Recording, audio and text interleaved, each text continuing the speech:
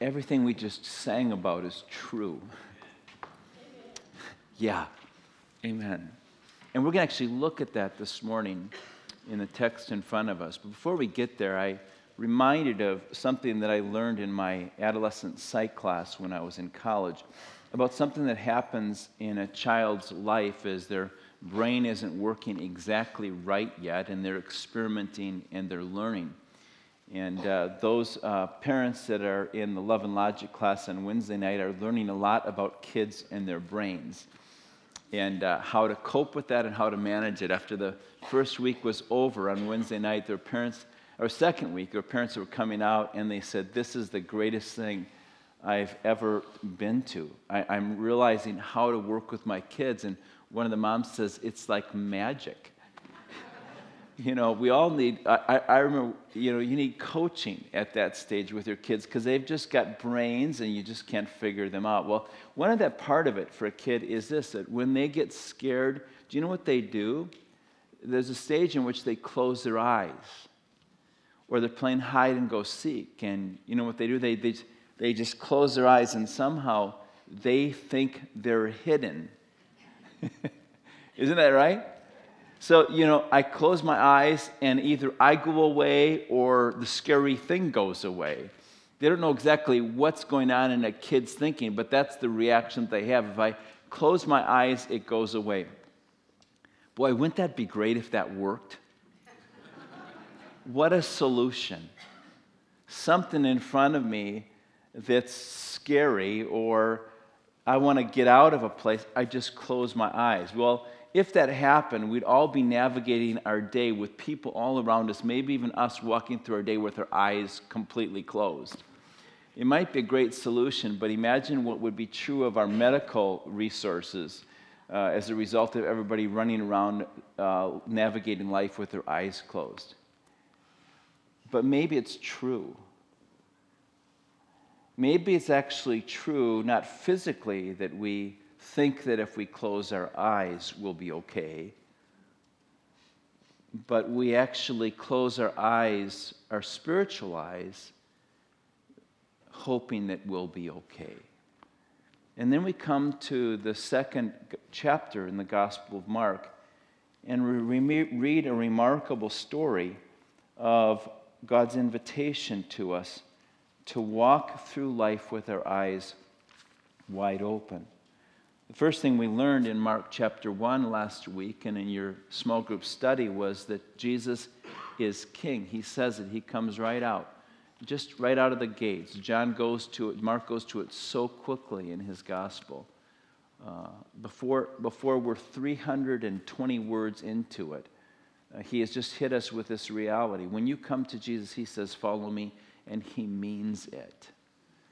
It's really a remarkable gospel. We talked about how Mark lovingly crafted this thing, not as a police report, but as an anthem, as a tribute to Jesus. You can see it. He just crafted it, shaped it in such a way that literally the very middle of the gospel is Peter saying about Jesus that he is the Messiah, the King. And it is the Father saying about Jesus that he is his devoted Son. Right there in the middle, Mark put the whole story together so that we would get to the very center point of the story and we would see this tribute, this focus, this center point. Jesus is the King. So he wrote this with intentionality. And then we get to Mark chapter 2 and we read a little bit more about what Jesus is like and his life is like here on earth. So I'm going to just read this story to you and then ask you what stands out to you. Chapter 2, verse 1. A few days later, when Jesus again entered Capernaum, the people heard that he had come home. They gathered in such large numbers that there was no room left, not even outside the door. And he preached the word to them. Some men came, bringing to him a paralyzed man carried by 4 of them. Since they could not get him to Jesus because of the crowd, they made an opening in the roof above Jesus by digging through it and then lowered the mat the man was lying on. When Jesus saw their faith, he said to the paralyzed man, "Son, your sins are forgiven." Now some teachers of the law were sitting there, thinking to themselves, "Why does this fellow talk like that? He's blaspheming. Who can forgive sins but God alone? Immediately, Jesus knew in his spirit that this is what they were thinking in their hearts. And so he said to them, "Why are you thinking these things? Which is easier, to say to this paralyzed man, 'Your sins are forgiven,' or to say, 'Get up, take your mat, and walk'? But I want you to know that the Son of Man has authority on earth to forgive sins." So he said to the man, "I tell you, get up, take your mat, and go home." He got up, he took his mat, and walked out in full view of them all. This amazed everyone, and they praised God, saying, "We have never seen anything like this." So what stands out in that story to you? Can I just hear from a few of you? What was it that just you noticed that stands out as an interesting part of that story? Jesus knew in his spirit. Yeah, what they were thinking. They hadn't said it out loud, had they? That's good. What else? He would forgive sins first. That he would forgive sins first. Interesting, isn't it? What else? Faith. Good. Anything else you see?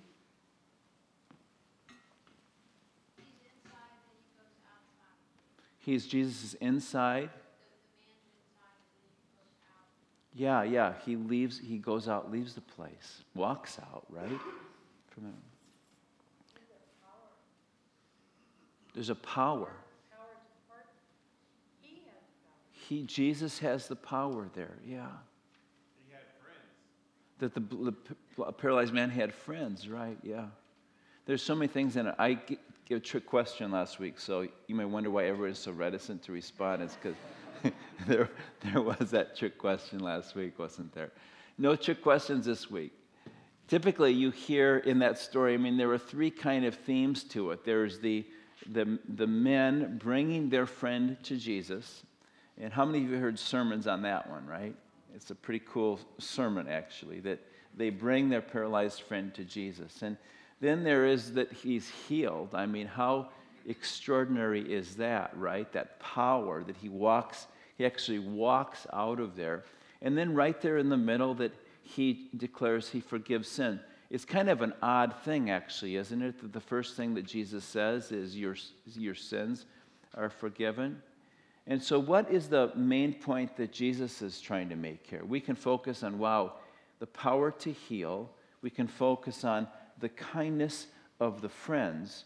But we know what Mark's main point is in this story. In fact, it's what he's done with the whole gospel. He put right in the middle the thing he most wanted us to see. And that's how he tells this account and describes what historically happened. Right in the middle, he points out what he most wants the hearer to see. And it is these words of Jesus, "Your sins are forgiven." Now, there are a couple of things about this that I wanted to draw attention to, that Mark is letting us know about who Jesus is. And the first thing is, he reigns above all. He reigns above all. Last week, we noticed that Jesus comes in, and he is described, and essentially describes himself as king. But when he gets to this point and he says to this man, "Your sins are forgiven," he'll never be able to walk that one back. He is saying he is the king above all. Now, in their culture, there were kings of all sorts of various nations, and one might think it was pretentious of Jesus to claim to be one. But by the time we get to this place in the story, we realize that Jesus isn't merely claiming to be one of many. He's claiming to be the one over all. This is not merely a king forgiving a person. This is God himself saying about a person's life that they are completely and utterly forgiven. He's referred to here as the Son of Man. It is an Old Testament reference that has to do with God Most High. That this is what Jesus is saying about himself, that he is God Most High and he reigns above all kings and above all peoples. Now we don't have to know what Son of Man means in order to understand this. There are actually some people that say, Jesus never really claimed to be God. Oh, yes, he did. Every single one of the religious people that heard Jesus' words knew exactly what he was claiming to be. And we even see it here in what they say. No one can forgive sins except God himself. They were both right and wrong at the same time. Only God can forgive sins. Forgive sins on behalf of another. Forgive sins of someone whom hasn't been sinned against him. I can forgive you if you harm me. I can't forgive you if you harm another. Jesus has never met this person before. Keller, in this chapter that we're studying this week, talks about if person B, A, is hurt by person B, person C can't forgive person A if they're friends. The only way that person A's offense of person B can be forgiven by person C is if person C is somebody really remarkable. That number one has the authority to pronounce it and has the ability to care for person B who has been harmed by person A. You see, Jesus walks in and he claims to be the one who forgives all sins. And the religious leader says only God can do that. They were right. The only thing they were wrong on was the identity of Christ.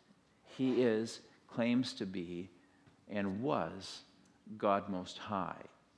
God here lets us know that Jesus Christ comes as the King who reigns over all. He reigns over all. And there's a second aspect of this. And it is not only that he reigns over all, but he rules over all. He comes as a ruler. A ruler actually has a kingdom. And when you have a kingdom, you set up rules in order that people's lives might be protected and the place might flourish. So the law, the rules matter. And Jesus walks in and you would say, Jesus, if you were really trying to win friends, the first thing out of your mouth wouldn't be to address a person's sinful behavior. I mean, can you imagine inviting Jesus to your party and the first thing he says to your friends is, your sins? I mean, everything's just going to go badly from there. But for Jesus, it's the second and third word, son, your sins. He doesn't even know the person. He's never met the person before, and he goes immediately to your sins. Why does he do it? Because he's king, and he has a kingdom. And in his kingdom, he wants to make sure that the kingdom characterizes the glory of the king, and that the citizens of the kingdom can live in a place where it's possible for them to flourish and others around them to flourish as well. So it should be no surprise to us that the one who reigns above all also rules over all and will address this issue of sin. Now let's talk about that word for a little while, because it's a word that we don't really use, or at least not with any appreciation or regard for it very often. And Jesus is using a word here. There are a number of words that are used in Scripture for sin, a variety of them that point out particular details of what sin is like. And here he uses the most generic, the most universal one that is out there. There are a couple of features to sin and a number of types of sin, but the two primary ways that sin is described is sin is an offense against, is a breaking of the rules. It's a sin against the one who has the rules. And that's probably the one that we hear most of all, is this sense that it is a departure from the ways of righteousness. It is the things that are opposed to God. To break the law. The laws that were intended to ensure for a people justice and flourishing for them. When the law is broken, here's the problem with it. It changes the relationship between the person who breaks the law and the person who upholds the law. My brother was in law enforcement. He was a deputy. And we had a great relationship. But you know what? I'm sure that everything would have changed if he would have been in the squad car that pulled me over for speeding. Hey, hey bro, how are ya? And Mike says to me, sorry, Mark, I'm not your bro right now. I am law enforcement. And he had to be. He would have to be that. Do you see what happens when when a law is violated? The relationship between the people involved in it completely changes. And God intended for us to be in relationship. He walked and talked and fellowshiped in the garden with Adam and Eve. That's what he wanted it to be. He wants to be Father. He wants to be our children. And what happens when sin enters in? When we decide to go our own way and break the law, it breaks our relationship with our Father. I don't want to be in a relationship with my brother characterized by him being the deputy and me being the transgressor. But until that's solved, we can't get back to where we were. And so this king, who is ruler over all, addresses the issue of sin because he wants to get back to the relationship that he intended for him in the first place. So that's one aspect of sin. It has this character trait of restoring relationship. But there's another part of the aspect of sin, and it has to do with what happens to me when I make those kinds of choices. I actually defile or break the very thing that I was intended to be. When God made the world and God made human beings, he intended for them to flourish. He made a world that was filled with beauty and goodness. It's the first thing we know about the gospel. God is good and God is beautiful, and he wants us to experience not only a world filled with beauty, but to be people characterized by that goodness and that flourishing ourselves. And many of the things that God tells us to not do, he tells us to not do them because of the harm that they do to us. And that's the other aspect of what some of the words that are lumped up around this word sin. It means actually to miss the mark. There is this goal and this objective. And if we make choices that aren't within the realm of that goal, we actually miss the mark of what was intended. I got a present for Christmas, and it is a booklet, and it's called a cupping log. And if any of you love coffee, you'll understand what this is about. You can roast beans, and you take the roasted beans and the coffee that is made by them, and then you just take a little bit of it and you kind of slurp it up into the top of your mouth, and you can get all of the aspects of what the coffee is like and actually determine how good it is. And in this cupping log, there are all sorts of evaluations for everything. Now, I've never done this. I probably never will, so it's just kind of a cool present that I'll never use. But I'm using it this morning. And so there are these marks that you can get for a particular roasting of a bean. And here are the evaluations: fragrance or aroma. And you hit the mark as far as how it does. Flavor, aftertaste, acidity, sweetness, mouthfeel, balance, clean cup, uniformity, and then there's this overall marking that you do. And you know what they're trying to determine when they test a bean? They're trying to figure out if it hits the mark or not. You see, the bean was intended to have all of these aspects so that when you drank the coffee, there would be a sense of it being robust and alive and good and beautiful.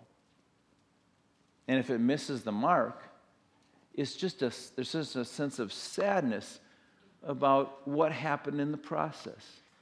Did you know that you could actually change the flavor of a coffee bean by the soil that it's grown in? There's actually coffee beans that will taste like garbage. It's actually on the scale. They'll actually taste like garbage because the soil around them was littered with garbage, you better believe that bean will miss the mark. Absolutely. And when Jesus talks about sin, he's concerned about it because God has an objective, a longing, a dream for you before you were made in your mother's womb. He had a longing that your life would be a life characterized by flourishing. So when Jesus talks about sin, he's talking about two things. One, his longing to be in relationship again with his kids. And two, for us to live a life that is characterized by flourishing. And because he is the King of the universe and reigns above all and rules over all, when the King walks into my life and yours, he will say, your sin,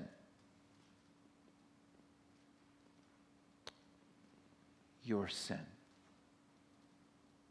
because of who he is. But then we come to the great part of the story and we discover another aspect of who he is.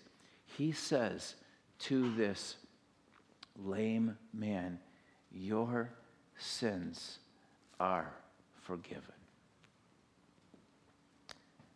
If the day would have ended there, it would still be a day this man would cherish for all eternity. Because deeper than anything external in our lives, Jesus knows there's a healing we all long to have happen. It is that restoration of relationship with the one who made us and loves us. It is a renewal of the possibility that our lives can be filled with abundance. And then we get to this third character trait that Mark wants us to know about Jesus. He reigns, he rules, and he restores. You know, when you're reading this week, perhaps you've read it already, maybe you'll be able to get a chance to talk about it when you're in your small groups this week, but Keller talks about an article he read by a woman named Cynthia Heimel, who used to write for the Village Voice. And she was writing an article about well-known people that just seem to make it in their life. They're doing so well, called celebrities. And she wrote in this article about the trajectory of a celebrity's life. And she said, I actually pity them. This is what she wrote in Village Voice. I pity celebrities. No, I do. Celebrities were once perfectly pleasant human beings, but now their wrath is awful. More than any of us, they wanted fame. They worked, they pushed. The morning after each of them became famous, they wanted to take an overdose. Because that giant thing they were striving for, that fame thing that was going to make everything okay, that was going to make their lives bearable, that was going to provide them with personal fulfillment and happiness, had happened, and nothing changed. They were still them. The disillusionment turned them howling and insufferable. And then at the end of her essay, she makes a statement. I think when God wants to play a really rotten practical joke on you, he grants you your deepest wish.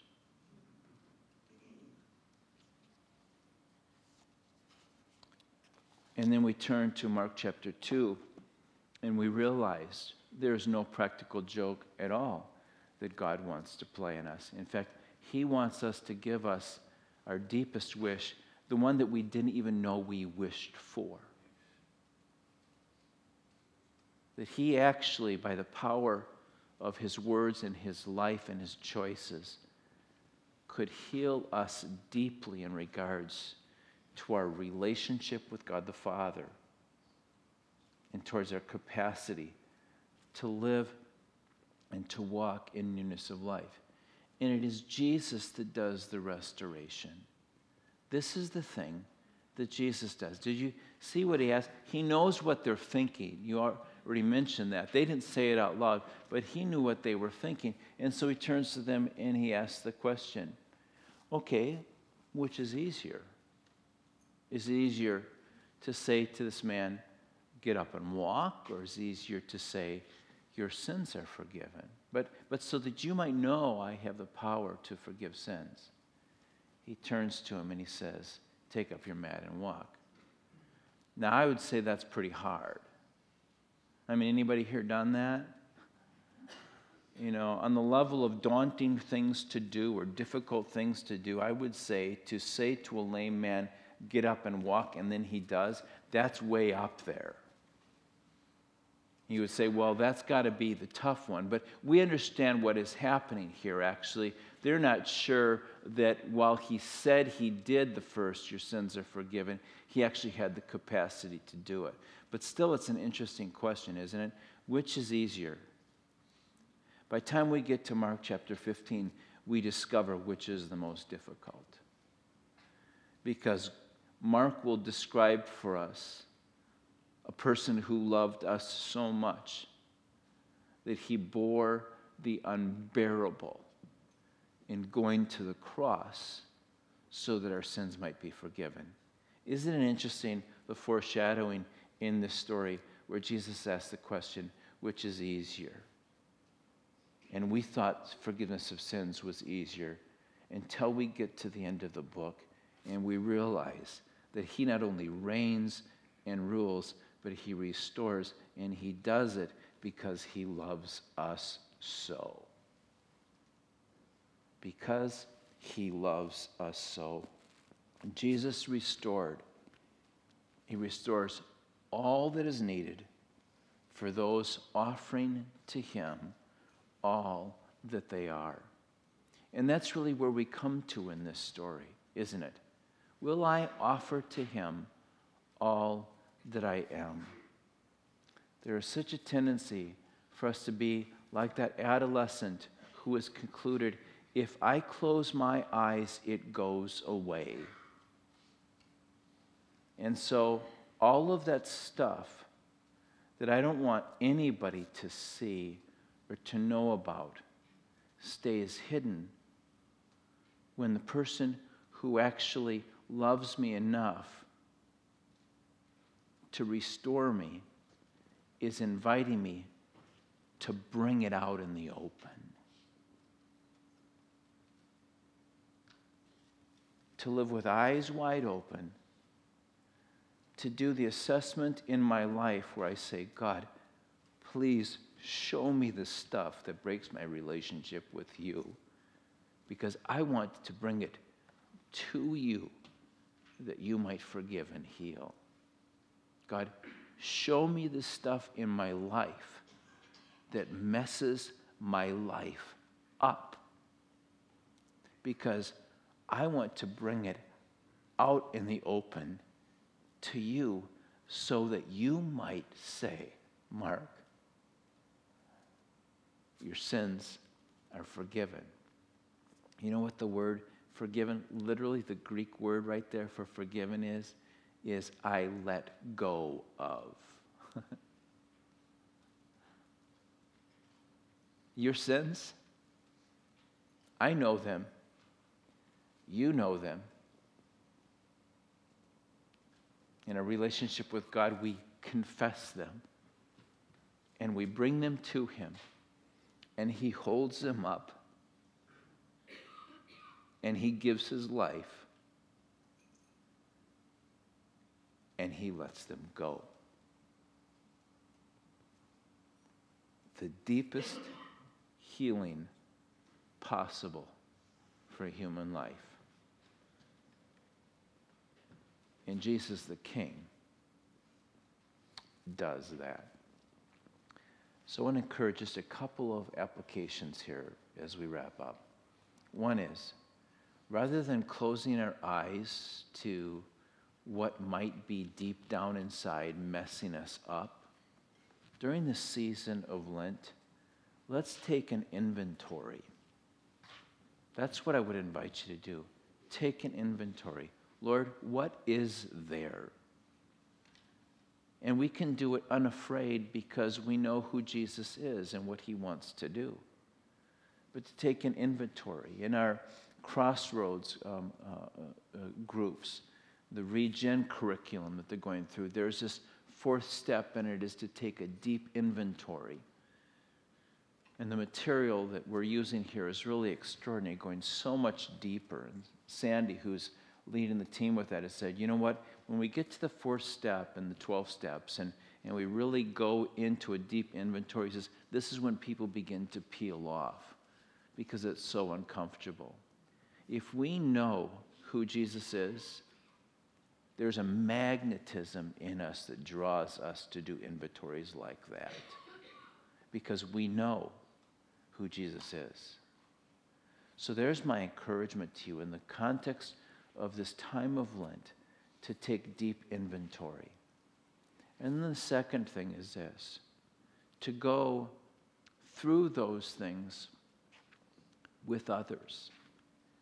I think it's so easy to say, I'm going to just kind of deal with it internally, or I'm raise my hand and say, I'm over it. But you know what? I think that there is so much value in being able to find someone or even an empty room where you say it out loud in order that you might hear the words of Jesus. Your sins are forgiven. Or hear it from a friend who knows Jesus perhaps better than you, to hear it and say, I heard it, he knows it, and this is what I know about Christ. He would say to you right now, your sins are forgiven. Are you willing to take all of who you are to all of who he is? Let's inventory our lives. And if we haven't yet surrendered, if you haven't yet surrendered your life to Christ, please, please, please, come to someone you know or one of us, and let us speak to you the words that Jesus wants you to know, and invite you to walk away from the lameness of your life and dance again. Would you pray with me? Heavenly Father, we thank you for who you are, that you reign, that you rule, and that you are the one that restores. In Jesus' name we pray. Amen.